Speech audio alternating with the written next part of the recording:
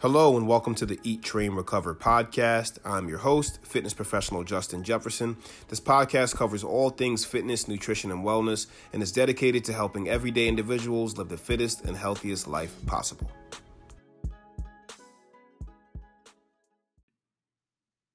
Hello and welcome back to another episode of the Eat, Train, Recover show. I am your host, Justin Jefferson.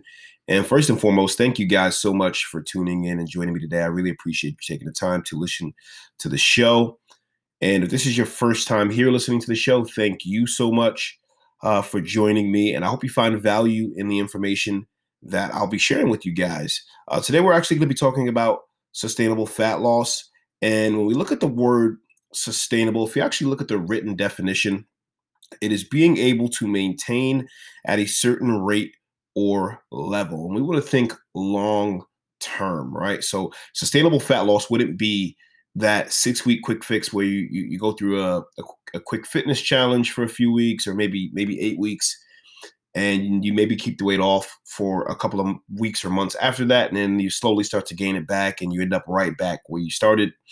Typically, that happens when the method surrounding how you got to that result isn't sustainable. It wasn't sustainable. We want to build sustainability around our fitness, right? Around the things that we're doing.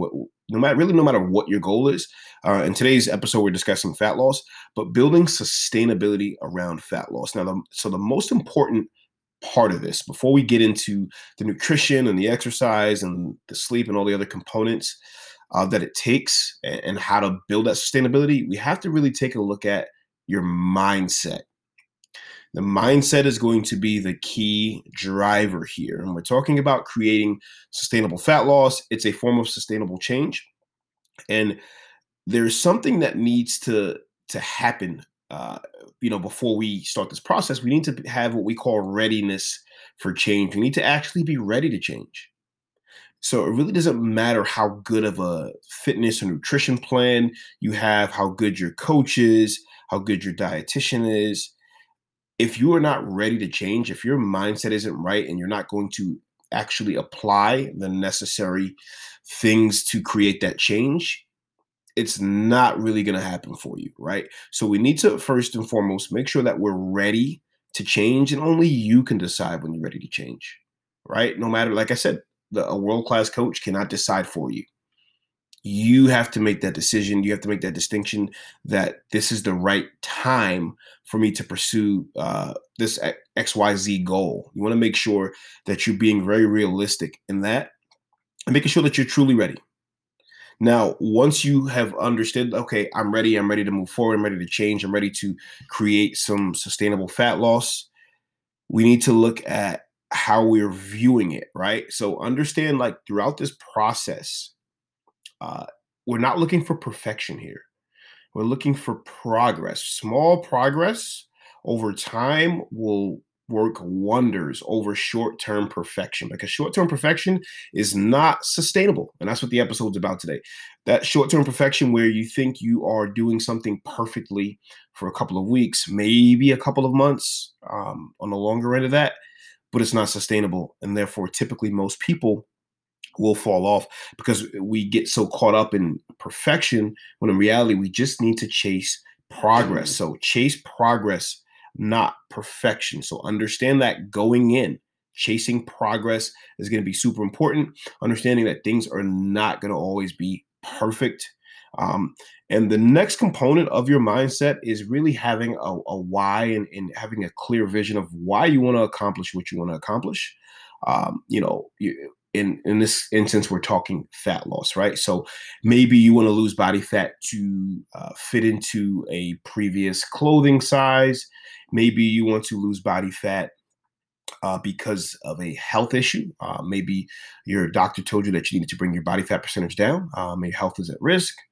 Or maybe you just want to be comfortable in your own skin, but having a clear vision of why you want to accomplish it is super, super important, because you can always tie things back to that. Because I'm going to tell you, as you go through any fitness journey and most journeys in life, there's going to be ups and downs. There's going to be bumps in the road. There are going to be things that can sort of get in your way.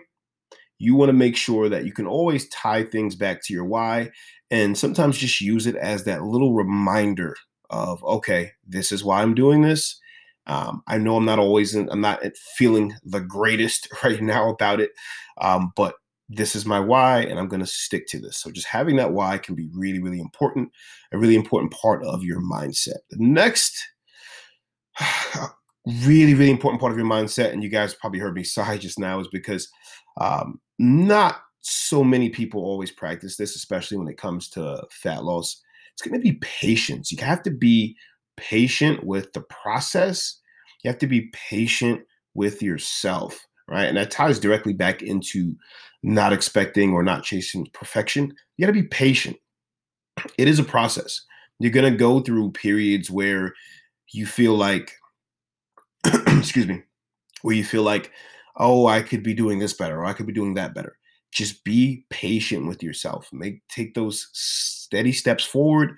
Slow and steady will win the race, but you have to be patient. It will take time.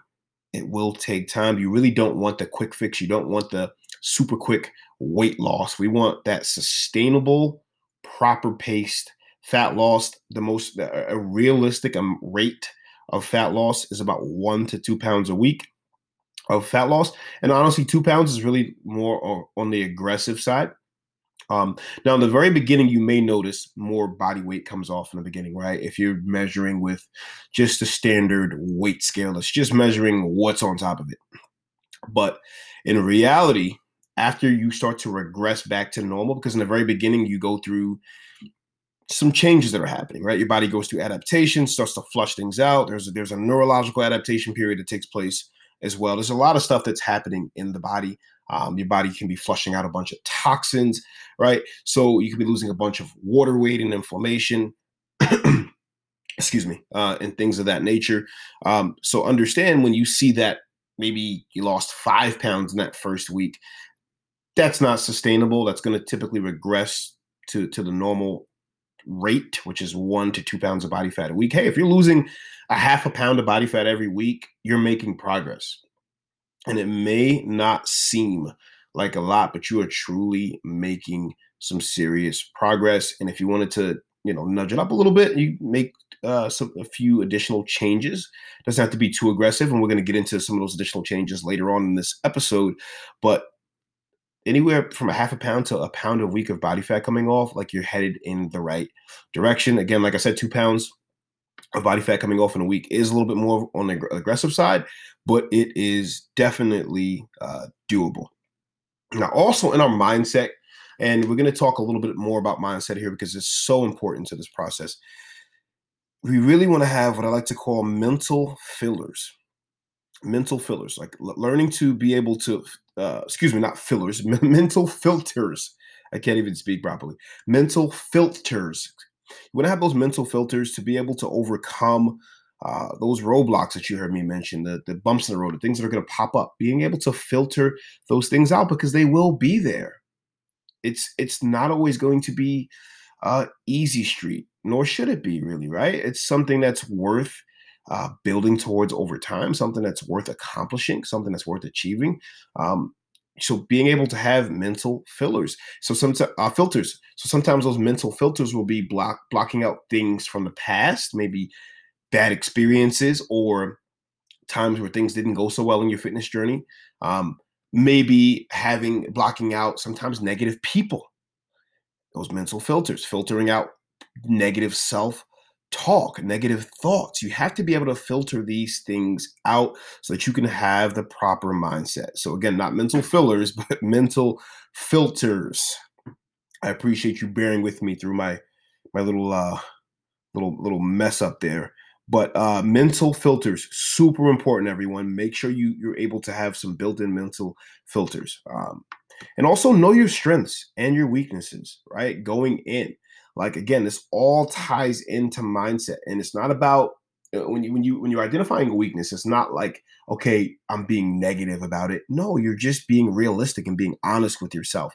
Like, hey, this is a weakness of mine. I know that whenever I eat X, Y, and Z snack, it typically tends me to spiral right down a path of binging and things of that nature. So you're going to say, you know what, I'm going to kind of monitor how often I eat this, or I'm going to maybe eat this certain thing on occasions, because usually when I eat it, it causes me to kind of go off the wagon, right? And we're going to get into nutrition a little bit later as well when talking about the importance of balance. But we just want to make sure that we are identifying our strengths and our weaknesses, right? Same thing when it comes to uh, if you're planning out like, okay, I'm going to work out at 6 a.m., but you're not a morning person. That's probably a weakness, trying to get yourself up, early in the morning. So you may have to do it later in the day. But just being able to identify those things, and know that, okay, I'm going to build on my strengths and I will work on those weaknesses and to improve them, but really, really lean on those strengths to help me to stay on track. So it's super important. And another component of when it comes to building you're having a proper mindset and building out habits is focusing on the behaviors that lead to the outcome. So once you set the outcome goal, you're going to track towards that goal, yes, but focus on the behaviors and the things that we're going to mention later on with the nutrition, the your physical activity, the sleep, all of the things that go along with it. Focus on those behaviors. Setting behavioral goals for yourself is really, really key and can be really, really helpful in that process. So not just setting a goal of, okay, my goal is to lose a pound of body fat this week, when in reality, you can set a behavioral goal of, hitting certain nutrition markers, hitting certain activity markers, hitting certain sleep markers. Those are behavioral goals. And we know if we hit those behavioral goals a certain percentage of the time, it's going to lead to the desired outcome. So make sure that we are focusing on the behaviors that will lead to what we want to get. Next step is just do your best to remain positive. You heard me mention that there will be some bumps in the road. It's not easy. I'm not going to sugarcoat it. Remain positive. Try your best. Excuse me. Try your best to remain positive as often as you can. You're a human, so it's probably not always going to be the most positive thing, but you want to try your best to just keep a positive outlook. And the cool thing about this, guys, right, when we're in our fitness journey, it is okay to make a pivot if you need to pivot something. If you need to make a change, if you realize, like, this method doesn't necessarily work for me, but I can pivot towards another healthy method that does work for me. And again, because there's more than one way to skin a cat, as you guys probably know the saying, there's more than one way to accomplish the goal. You just have to really find what fits you, and it's okay to pivot. And it's okay to pivot if you learned new information. Maybe you were trying something that may not necessarily even be good for you, and you're like, oh man, I actually learned this from some actual research, and or I learned this from a reputable fitness professional or nutrition professional, or anyone that is able to help you and point you in the right direction. And it's okay to pivot and make that change. You don't have to be so locked in, like, to that particular uh, area that you did road that you decided to go down. So it's super important to remember. And last two things I do want to say is make sure throughout the process you are not punishing yourself, and that you are proud of yourself. You're celebrating the small wins. And when I say don't punish yourself, again, you heard me mention, like, when things go wrong, which will happen at some point. Do not punish yourself. Do not think about things that went wrong in the past. Like, don't think of it as reemerging. Don't think that you fell off the wagon because you ate a cookie. You have to have some balance in there anyway, which we're going to get to. Um, you don't punish yourself just because you ate, maybe you ate poorly one day. You don't need to go do an extra hour of cardio because you ate poorly. That's how you build a poor relationship with food, a poor relationship with exercise. Exercise is not punishment for poor eating. I really can't stand seeing those memes. Oh, if you eat this, you have to do this many of whatever random exercise that the person chose. It's just nonsense. It's nonsense. Do not punish yourself. Exercise is not a form of punishment. And in all honesty, you will never out exercise poor nutrition. So we need to make sure that we are addressing things at the right level. All right. But the last two components of the mindset that I wanted to touch on, and I did an entire episode of mindset of fitness success. If you haven't heard it, you may want to check that out for diving deeper into the mindset. But stop punishing yourself and be proud. Celebrate those small wins. Write down at least one victory from each week, at the very least. At least one victory. And maybe that only victory was the fact that you tracked everything that you ate, even if it wasn't, you know, on par with what you were trying to accomplish. Try to bring a positive takeaway from it, and it'll help you take things a long way. But mindset is so important for sustainable success in general, but especially for creating sustainable fat loss. Now, the next component is when it comes to just looking at fat loss alone. We talked about obviously readiness for change and all these things. When it comes to the physical component of making the physical change, the nutrition is going to be the most important part of this when we're talking nutrition. And no matter how you want to stack this, you know, what part of nutrition you want to dive into, food quality and things like that, and sugar and all these things, the most important aspect here, right? And when we're talking about dealing with a healthy individual, the most important aspect here is going to be your energy balance when it comes to creating sustainable fat loss. So energy balance, meaning we have to be in that calorie deficit, right? So energy balance is going to tell us how many calories you have coming in, right? You're either in a deficit, which means you are taking in fewer calories than you're burning. You're at maintenance, meaning you're kind of even. You're burning 2,000, taking in 2,000. Nothing's really happening. Your body's pretty much staying the same. Or you are in a surplus where you are taking in more calories than you're burning. That's typically what leads to weight gain. And a deficit we spoke about earlier was what leads to fat loss. So that is pretty much the three different levels of energy balance. Now, when we're talking fat loss, we need to be in that caloric deficit for that to happen. So that's going to be the most important part. Now, there are different ways to get yourself into a calorie deficit. Now, here's the thing. Tracking your food and tracking your calories is very, very effective. Do you necessarily have to track calories to get into a calorie deficit? Absolutely not. There are plenty of people who don't track their calories. They find different ways to get into the deficit. Literally, small changes like cutting back on the amount of processed foods that you eat and replacing them with real whole foods can make a big difference, right? Eating more nutrient dense foods and less calorie dense foods will make a big difference. Typically, I know for myself, when I reduce the amount of processed foods and replace them with real good quality foods, my calorie intake comes down just naturally, right? Naturally, all things being equal, replacing super calorie dense foods with nutrient dense foods, that's typically what happens in most cases. So that's just one way. And there are other methods and there are different types of diets that people try. Again, I'm not me personally, I'm not a fan of labeling a way of eating and, oh, I do this or I do that. I believe in building out a sustainable lifestyle. I don't believe in restrictive things where you absolutely cannot eat certain things. Again, barring like an allergy or food sensitivity, then that, yeah, obviously you shouldn't be eating that particular food if you have an allergy or it's going to cause some type of health or medical issue. But outside of that, you know, I believe in balance, right? When it comes to that. So obviously we talked about the energy balance, that calorie deficit we need to be in. But with that balance, I believe in that 80-20. You may have heard of 80-20. Excuse me. I got to get some water over here. Oh, man.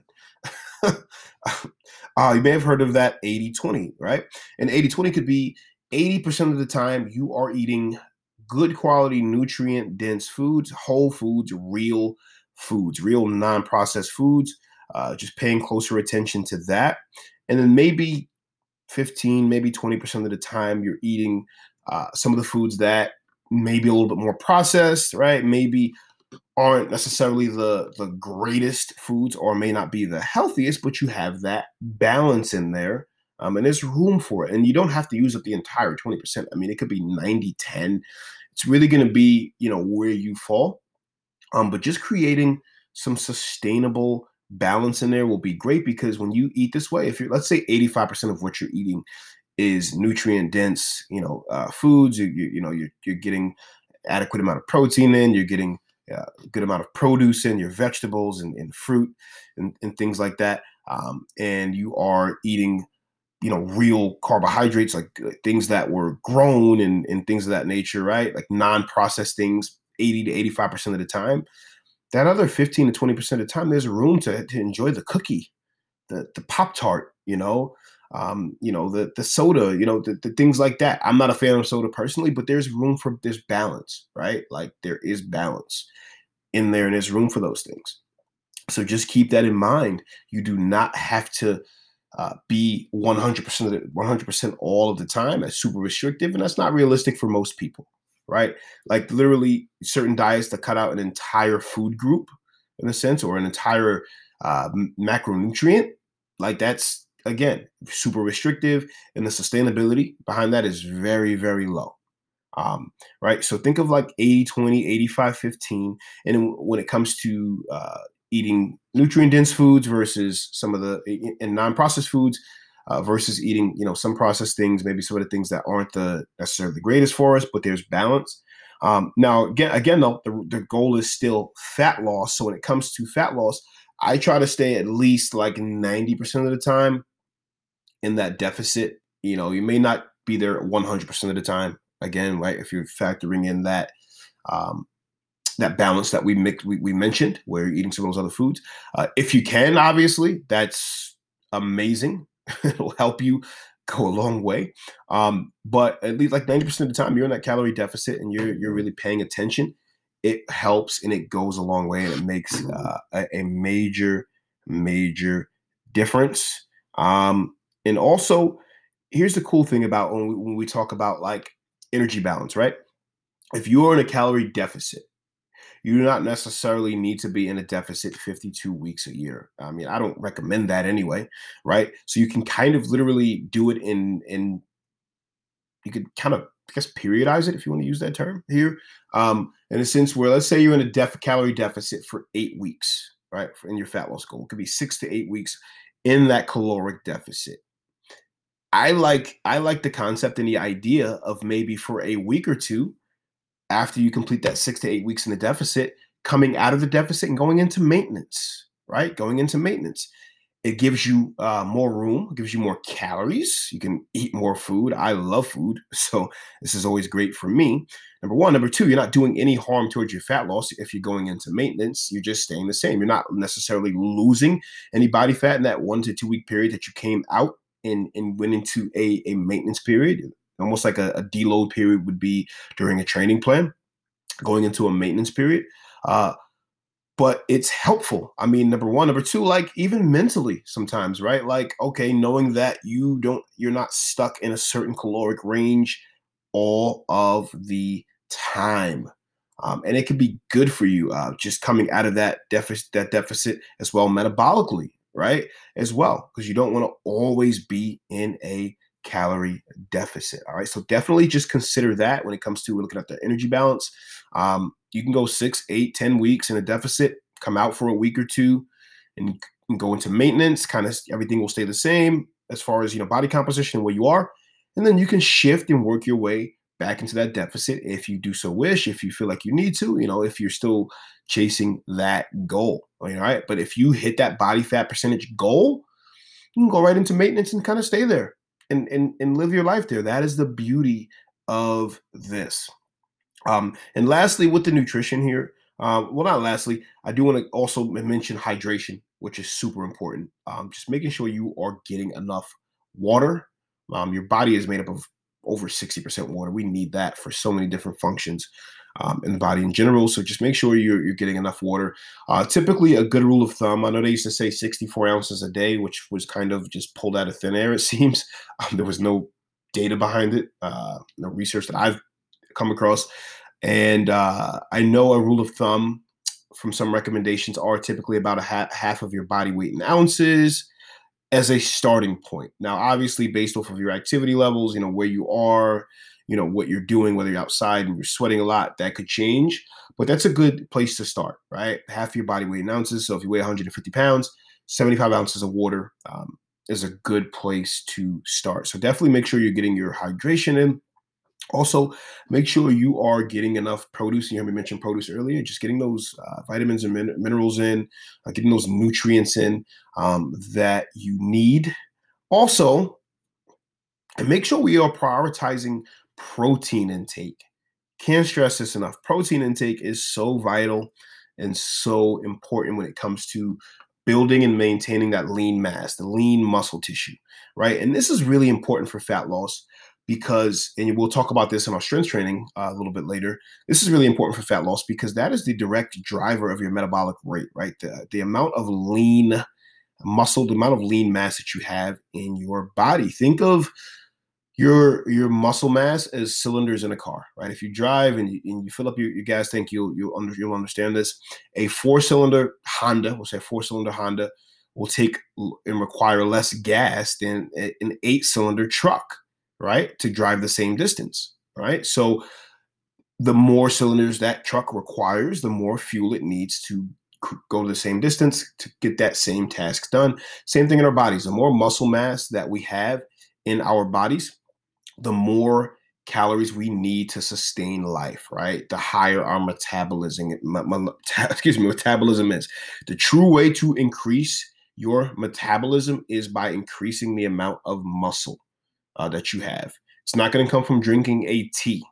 There's no tea that you're going to drink that's going to speed up your metabolic rate, right? There's no magic pill. There's no magic food that's going to speed up your metabolic rate and lead you to significant fat loss. You're going to do that through building that and maintaining lean mass. That lean body mass is going to be so important. Getting adequate protein is going to be vital. Now, how much you need, there are some recommendations out there. How much you need can vary from person to person. Just a rule of thumb, generally given, a gram per pound of body weight is typically a good place to be. A gram per protein per pound of body weight is the recommendation. That's typically given in a lot of cases, but I've seen it flex to as low as 0.85 to 0.90 per gram per pound of body weight. So you can kind of play with this yourself and see where you fall. But if you're truly interested in like exactly how much you need, I often recommend seeing a registered dietitian that can really help you dive into your specific needs. And this is with everything from like protein intake, all of your macronutrients, and even paying attention to your energy balance as well, your calories coming in, how much you need there. And if you need to measure how many calories you need, there are some formulas available as well that will factor in your height, your weight, your age, excuse me, your gender, your activity levels. And all these things are going to be really important. And some go even as far as to, base it off of your body fat versus your lean mass as well, which is your lean muscle tissue, which is very important as well. So these are just some calculations and formulas that you can find online. You can plug it in. Now, also, if you want a true measurement of this, though, you can actually get a metabolic assessment, and you can probably go to a wellness center. A dietitian in your area may have this. Even a local gym may have this as well. Most gyms don't, but some of the higher end gyms do have access. It's a device that you will actually breathe into, and it'll give you your resting or basal metabolic rate. And then they'll factor in your activity levels and give you an idea of how many calories you need, to fit your goal. All right. But the nutrition is super important here. And we want to make sure that we are prioritizing that. That's the most important component to this whole thing. The nutrition has to be like it's not going to work without it. I don't care how many hours you work out. I don't care how great of a training plan that you have. I don't care. It's the nutrition. So you got to prioritize that. And I put the mindset first because your head's got to be in the right place before you can apply the nutrition, but the nutrition is going to be the key driver. Now, after the nutrition, the next super important component here is going to be your activities. Now we get to the movement. Now we get to the exercise. We get to all of the physical activity. So the two most important components from an activity standpoint here are going to be strength training and what we like to call NEAT. Strength training and NEAT. NEAT stands for non-exercise activity thermogenesis. Now you'll notice I did not mention cardio, and cardio is fine, and I'll get to that in a few seconds here. But the two most important components are going to be strength training and NEAT. So let's start with the strength training. Now the strength training is going to be super important for all the reasons that I just mentioned when we were talking about the nutrition component here, right? Building and maintaining that lean muscle tissue. Now we need to consistently strength train for this to happen. We need to build it and we need to keep it, right? So consistently strength training, and not just any strength training. We need to strength train with what we like to call progressive overload. It needs to be challenging. It needs to be challenging you over time. So it may start out challenging in the beginning, but after a while, if it starts to feel easy, it's time to progress. It's time to move to the next level of what challenges you. Now, your strength training could look a bunch of different ways. You could be training with your own body weight. You could be using resistance bands. You could have access to dumbbells. It could be machines at the gym. I mean, you could be doing sandbag training. You could be, it's so many different ways to strength train. So understand that your body does not know the difference, right? It just knows that there is an external resistance on the outside that is keeping it, challenged and keeping it pushed. And that is going to be the important thing, is that we are continuously and consistently strength training. Super, super important to it. It's going to help us build and maintain that lean muscle tissue. I can't drive that home enough. Now, the next important component here is the NEAT. Your NEAT stands for your non-exercise activity thermogenesis. And this is super important. And more important than the cardio component, because the NEAT is really what makes up the rest of our days outside of our workouts, right? Outside of the gym, outside of, wherever you're working out. So think about when you are mowing the lawn, think about when you're walking through the grocery store, think about when you're walking from the car to, your work into work. Think about when you're walking up a flight of stairs. Think about when you're cleaning, doing laundry. Those are all non-exercise activity, all non-exercise activities, right? But your body needs to burn calories to complete those non-exercise activities. And you can throw just general walking in there as well. Yes, walking itself typically can be considered a form of exercise, 100%, but also just paying attention to how many overall steps you're getting in a day is really, really valuable. Really, really valuable. And yes, cardio is fine. Cardio is great. Number one, the most important thing about cardio is great for your heart health. So I do encourage to get a couple of bouts of cardiovascular training in, and there are different types, and we'll get to that. But the NEAT is super important, and don't underestimate the power of walking. One of my clients, her name is Mary. I'll say her name. She's been very successful in her training and in her fitness journey. And one thing in the very beginning, when we first started, we did strength training together 2 times a week. A couple of times we would do 3, but it was typically twice a week. She really, really dialed in on the nutrition. And when I tell you, she completely hammered home the 80-20 rule. Like, she ate balanced. Everything worked really, really well. It just worked out. She was in a calorie deficit, lost body fat, built some lean muscle tissue. But her big thing was the steps that she got. She got anywhere from 10 to 12,000 steps on most days. There were days she got more, but she loved walking. She made sure that she was active, and she does not have a career that forces her to walk much. She sits behind a desk most of the day, right? But she took charge of the walking component. One of the first things that she said to me is that I hate cardio machines. I hate ellipticals. I hate treadmills. I hate bikes. I said, all right, well, we do need some type of cardiovascular training for your heart health. We'll work that in and we'll figure that out. But you can walk walking will be very beneficial. And when I tell you I took this to heart and saw so much success, lost over 20 pounds of body fat, um, got visible abdominals. That was part of her goal. That was her individual goal. And she crushed it simply by applying the principles that we're listing here today. And one of the big things was the walking. And that was really considered a form of that non-exercise activity thermogenesis. And I'm just referring to being outside of our scheduled strength training sessions, right? So she would go for walks, but she was also active throughout the day. She would do extra things just to walk more, park a little bit further away, things like that. So I can't drive that home enough. Do not underestimate the power of walking. It is recommended to get about 10,000 steps a day. If you're getting, let's say, if you work in an office setting or you're working from home, I know from working in corporate wellness, I do get contracts and I work with companies for their employee fitness and wellness programs.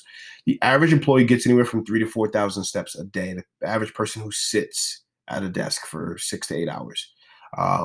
So if you're working from home, it could be even less. So maybe it's a good place to start at 5,000 to 6,000 a day and work your way up each week. Add 500 to 1,000 steps and build up to it if that's what you need to do. If you want to try to go 10,000 steps out the gate, more power to you. Walking is good for you. Walking is amazing. I'm reading things where they're saying sitting and being sedentary is becoming the new smoking. It's really being detrimental. So get out there and move, be active and walk. So don't underestimate the power of walking in your sustainable fat loss. The best thing about walking is it's low impact. So you don't have to worry about really killing your joints, jumping and running and things of that nature. So I definitely recommend that. So strength training and NEAT, the two most important components. Then when we move to cardio, so again, we talked about cardio being good for your heart health. And there are two different types of cardio that you can do. So you can do your steady state cardio, which is more aerobic. That means that we are using oxygen for energy to get us through that workout. And then you have what's called anaerobic, where we're not using energy, right? So we're using our glycogen stores. We're using, adenosine triphosphate sometimes when like with the really, really intense, activities as well. So the two different types. So when we talk about aerobic cardio, the longer term, slower, steady state. So whether you're going for a slow jog, a power walk, something that you can do for a long period of time, right? Biking, typically going to be more aerobic. That oxygen is constantly coming in. You can sustain it. You can typically talk through that activity without much of an issue. Then we get to the anaerobic, which is more of like the interval training, right? And you get to the interval training, you hear about HIIT, which stands for high intensity interval training. Typically, we're going into a different energy system, that anaerobic energy system that I mentioned. This just means that our heart rate is operating at about 80% of our maximal heart rate or higher. That's really like that threshold of where we get into that anaerobic energy system. So now the steady state cardio, the longer term cardio, whether it's 30 minutes, 45 minutes, 60 minutes, perfectly fine to do. Again, number one, priority should be for heart health. Number two, you can also use this as a way to help burn a few more calories. That's perfectly fine, but understand it's not going to be as effective as the strength training, because the strength training is going to create that calorie burn when you're not working out because you've built that lean muscle. Also, resistance training has a greater what's called EPOC, which I'll get into in a few seconds, which is like more of an afterburn. But cardio can be fine for getting a few additional calories in that steady state cardio. Now we talk about HIIT and interval training. There is a phenomenon called EPOC, and EPOC stands for excess post-exercise oxygen consumption. So understand, if you're truly doing high intensity interval training, these bouts last a lot shorter, maybe up to 20 minutes, on and off. It could be, you see 12 minutes, you see 15 minutes, 20 minutes, 8 minutes, things of that nature. But in that 12 to 20 minute range, you can really start to see a really good level of EPOC, that excess post-exercise oxygen consumption. That just means our body is trying to regulate itself and come back down to its normal levels. And when this is happening, our body's burning additional calories after the activity. Now, you can look at the research and studies, and you'll find things that will tell you that Doing HIIT is superior to doing aerobic cardio in a sense of calorie burn. And reality is it can be comparable, but the HIIT will take you a shorter duration of time, and that makes it more attractive for most people. Number one, it makes it super beneficial, save you some time. So instead of having to do 60 minutes of steady state cardio, you can go 20 minutes of interval training, get yourself into um, that anaerobic threshold, and put your body into an epoch. And again, how much epoch takes place is going to vary from the intensity of the activity, that person itself, that person as well. But you don't have to do 60 minutes of cardio in order to see that benefit. So that's why interval training can be very beneficial. But I do want to add this one little piece to it. If you're going to be doing high intensity interval training, the first thing you need to do is build an aerobic base. Number one, so high intensity interval training would be like sprints, right? So your effort would be pretty high. It doesn't have to necessarily be max effort, but going 90%, 85, 90% effort is pretty much going to put you in that zone most likely. And you need to build up to that. You need an aerobic capacity. So you have to start out in that steady state cardiovascular zone. Definitely working your way up. It's going to increase what's called your VO2 max, your maximal oxygen uptake, the oxygen that you can take in at a time. And then you can start to build towards that anaerobic or higher intensity interval training. Okay, so that will be a great change. And as we're discussing interval training, I do want to leave you guys with a quick example of what interval training actually is. You think of intervals, think of the units of time, the work to rest ratio or exercise to recovery ratio, right? So let's say we're going to do 8 rounds, right? So your round would include the work period and the rest period, and that would equal 1 round. So if we're going to go, just a quick example, 30 seconds of work followed by 60 seconds of rest, 8 times through. Those are intervals, right? You have an interval of 30 seconds on, 60 seconds off. That's working, that's recovering, going through 8 times. It could be different. It could be 60 seconds on, it could be 60 seconds off, it could be, 20 seconds on, 40 seconds off. It's really going to depend on a few things. A big factor in this is going to be the intensity of the activity, also the duration or how long you're going to be doing it for, right? So if you're doing 4 rounds of an activity versus 8 rounds, those numbers may look completely different just because of the duration. So just keep that in mind. And also remember, all intervals are not created equal. What makes an interval a high intensity interval is going to be which energy system that you are working from, right? Remember, we spoke about the anaerobic threshold, getting your heart rate to 80% of your max heart rate. Now, if you don't have a heart rate monitor, you don't know how to measure this. One way to do it is a simple way. It's called the talk test. And again, it's not like super precise as say a heart rate monitor would be. It's not as precise as a heart rate monitor would be, but it's going to give you a pretty good idea of where you are, right? So if you can comfortably talk during that exercise or activity, you're most likely working from your aerobic energy system. There's oxygen available and coming in, throughout that activity. Versus if you're, doing, let's say you're on an air bike doing bike sprints, and as you're riding through this, you'll notice it's going to be tough for you to talk during this activity because you're not getting that oxygen coming in at that time. All right. So just keep that in mind. All intervals are not created equal. There's high intensity interval training and there's regular interval training. So just make sure you are doing the correct one that you need to be doing. But also, as I stated before, make sure you have built an aerobic base beforehand. So once you have that aerobic capacity, you can move towards the higher intensity interval training. But just keep those things in mind. So the hierarchy here, when it comes to the activities, and I'll just recap it really quickly. We have our strength training, which I mentioned. We have the NEAT, the non-exercise activity thermogenesis, right? All those calories that we burn outside of the workout throughout the rest of the day, right? 168 hours in an entire week, right? And if you're working out 4 hours out of that week, you want to make sure that you're maximizing that calorie burn and all those other hours, right? So making sure that we're prioritizing that NEAT. And then we come to the cardio. Again, once you've built that aerobic base that I spoke about, interval training can be very beneficial because it can be a shorter bout. It can be a little bit less boring. You can kind of really get into more different activities. You don't necessarily need a piece of a cardio equipment. You can use some battle ropes and you can use your body weight, obviously jump rope intervals.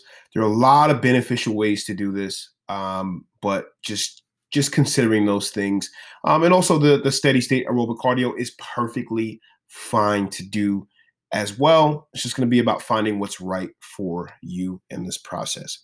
All right, next up, I do want to recover a super important component here is going to be our recovery. What your recovery looks like. Recovery is going to be really, really huge here. The most important component of your recovery is going to be your sleep. You need to be sleeping. Fitness goal or not, we should all be getting enough sleep. 7 to 9 hours a night is what's been recommended. But sleep, and getting good quality sleep, right? Trying to get into that REM sleep. Trying to get uninterrupted sleep as much as possible. And sleep ties in for a few reasons, and a really, really big one here being with hormone regulation. And think about how our hunger hormones operate. We have two primary hunger hormones. You have one called ghrelin and one called leptin. Ghrelin signals hunger. It tells your body that you need to eat. Leptin signals satiation. It tells your body that you have had enough food. If you're not getting enough sleep, there has been evidence and research that has shown that typically your ghrelin, your hunger hormone, can be increased, and that leptin, the satiation hormone, will be or could be suppressed. So you could be craving things when you're not actually hungry just because you're not sleeping enough. And the research that I read, and one of the studies they did, they've studied this several times, was that the groups that they chose, the groups that did not get enough sleep typically ate anywhere from 350 to, I think it was about 500 or 600 more calories. I don't have the study in front of me. I apologize. But I do remember reading that with my own two eyes. And it was typically more of the, they weren't reaching for fruit, for grapes and fruit and salads and things like that. It was more of the starchy, calorie dense foods and highly processed foods that people were typically reaching for in the study that I saw. So just keep that in mind. Super, super important. Get enough sleep for multiple reasons, but especially for regulating your hunger hormones. Next component of recovery is going to be rest days. Prioritizing rest days. That is a super important part of the program. We talked about the importance of building and maintaining lean muscle. Your muscles cannot grow if you're not resting. Your muscles are broken down in the gym or wherever you're working out, and they're actually repaired and they grow back stronger in recovery. Muscles broken down in the training, repaired in the recovery. That is when we actually really start to build towards that result, making sure we're recovering. So training hard 6-7 days a week, although it may sound great, right, from the outside, it's not really the most optimal thing. You got to make sure you're getting enough recovery. You got to make sure you're not overtraining. You got to make sure that your body is healing. Exercise is a stressor. So you can't put yourself in a constant sympathetic state where everything is always on alert, everything's always on go. You have to get into that parasympathetic state. You got to get into that state where your body's primed for recovery, for healing, right? For that growth, for that positive change. So just make sure that you are prioritizing rest days in your program. If you're trying to figure out, hey, when do I rest? If you're training pretty intensely, after about three, after about 3 intense training days in a row, I like a recovery day. Just to lay it out there. And your recovery day can consist of walking is fine on a recovery day. Like, again, I wouldn't go crazy and turn it into a run or anything like that. But walking is fine. But taking care of your body, getting some soft tissue work in, whether you're going to go for a massage or if you like the foam roller, it's perfectly fine. Make sure you're getting your mobility in, stretching, things like that. Those are all going to be great for your recovery. So just prioritize those things as you're going through the process make sure you are recovering. Is going to be really, really important. And just jumping back to sleep really quickly, I do want to mention this. With trying to get enough sleep, um, coming up with a bedtime routine can be really, really helpful to this process. And a simple one. Doesn't have to be anything crazy, but shutting off your electronics 30 to 60 minutes before bed could be amazing. So maybe if you journal like in an old school journal with a pen and a piece of paper, it might be a good time to journal where you don't have what they call the blue light, whether it's from your phone or your television, because the blue light tends to interrupt your sleep patterns. And it takes it longer for you to get to sleep and really get into that desired REM sleep that I just mentioned a little while ago.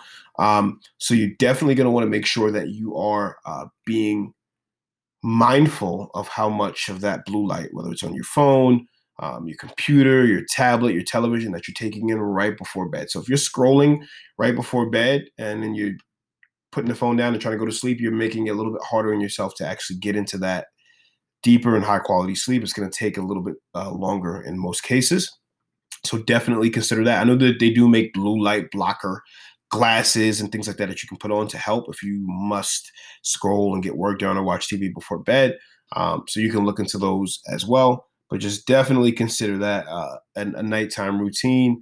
And it's good to get away from the phones and technology from time to time as well. So that could be really, really helpful. All right, so moving right along, super important here, community. Surround yourself with like-minded individuals. And this will be a quick point, but surround yourself with like-minded individuals, just to help keep you going. You keep each other going, you hold each other up, you hold each other accountable, and accountability is super important, right? We talked about mindset earlier, and part of your mindset is having self-accountability, but also we're humans, we're social beings. Having external accountability is huge, really important, and can be very, very helpful, especially on those days where you're not feeling the greatest. You don't feel like following through on the thing that you committed to. Just having somebody else there to push you can be really, really helpful as well. And this accountability can come from a friend, it could come from a coworker, it could come from a spouse, a relationship partner, just whoever it is that's in your life. Just having a positive support system can go a really, really long way. So try to surround yourself with community. Try to find communities of people who do what you do. Maybe you are one of your favorite activities is running or biking or hiking. You can find clubs for just about all of these things that you enjoy. And you can find social virtual groups online. They have Facebook groups. They have all different types of activity groups that you can find online. They have Meetup. I know there's an app called Meetup, things like that. So just definitely finding community and accountability partners just around things related to your health and to your wellness will be really, really helpful to you. Next up is going to be consistency. Okay. Being consistent is going to be really, really important. And here's the thing about consistency. It's not about being perfect. And we talked about this earlier. It's about pushing forward while things aren't perfect, right? It's about continuing to drive forward. I love using this analogy. If you are driving somewhere to a specific destination and you get a flat tire, you change the tire and keep going. You don't flatten the other three, right? You're still consistent. You're still moving forward. You just happen to hit a flat tire. That's consistency. Consistency is not being perfect. Consistency is moving forward in the absence of perfection. So just make sure that you are being consistent and you are sticking to what you committed yourself to do on a consistent basis. Like we have to be consistent. It starts with persistence, yes.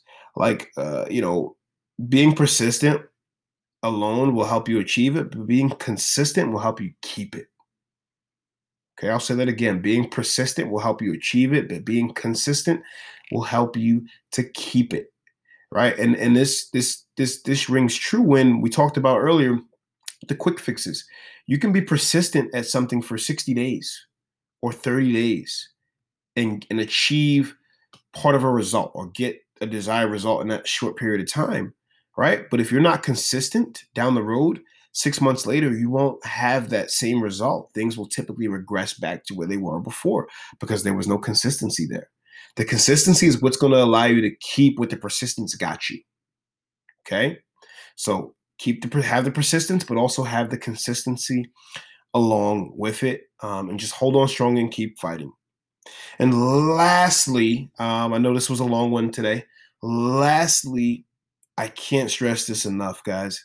Have fun. Have fun. Lean on things that you enjoy when it comes to your activities. And that ties back into the activity component. Lean on things you like. If you like bike riding, if you like pickup basketball, I love playing pickup basketball. I actually played today. I love going to the gym and playing pickup basketball. It's so much fun. It's an outlet for me. I enjoy it. The camaraderie. I've been playing there with these guys for probably 4 years now, maybe 5. Wow, it's been a while. And it's so much fun. It's great. And in that process, I'm getting some great activity in, getting some great cardio in. Now I'm training for a specific event, so I do actually get some running in now because there's running in this event that I'm training for. But prior to that, most of my cardiovascular training, believe it or not, came from pickup basketball. I was playing it so frequently, like pre-COVID. So, pre-COVID, pre the shutdown last year.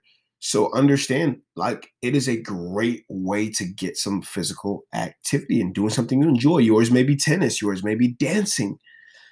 It could be rock climbing. It could be hiking, another thing that I love. I'm going on a hike tomorrow. So just figure out what you enjoy and incorporate that into it. It's going to help with that consistency that I mentioned.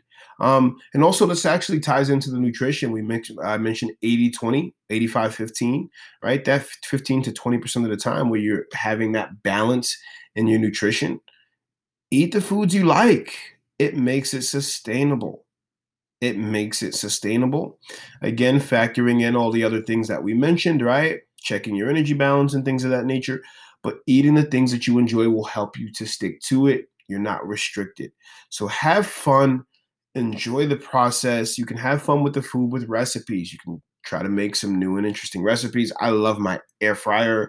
I know a lot of people have adopted air fryer cooking in recent years. I love it.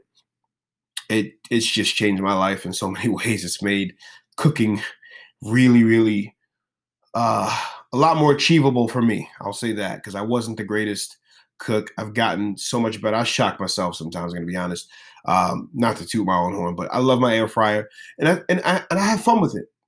I make all sorts of fun things in this air fryer. So just find some cool recipes. Look into people who maybe we get some recipes from some of the people in that community we mentioned. Pinterest has some cool recipes. You can reach out to me. I can share some recipes with you, but have fun making some healthy and fun recipes. Enjoy the process, guys. Just have fun with the entire process. Don't make it super stressful. Make it sustainable. This is sustainable, creating sustainable fat loss, guys. We talked about mindset. We talked about nutrition. We talked about activities, recovery. We talked about community. We talked about consistency, and we talked about having fun. I had a great time. I had a lot of fun recording this episode. I appreciate you taking the time out to listen again. I know it was a longer one, but thank you so much for tuning in. If you enjoyed today's episode, or if you enjoy the podcast in general, please leave us a review. That is the absolute best compliment that you could give. It also helps more people to find us as well. So when you leave those 5-star reviews and you write in those nice comments, and I appreciate the reviews that you guys have been leaving, especially on Apple Podcasts, I really get to see those. I thank you so much. And also just pass and share the podcast with someone who may find value in it. The goal is just to reach as many people as possible to try to make a positive change.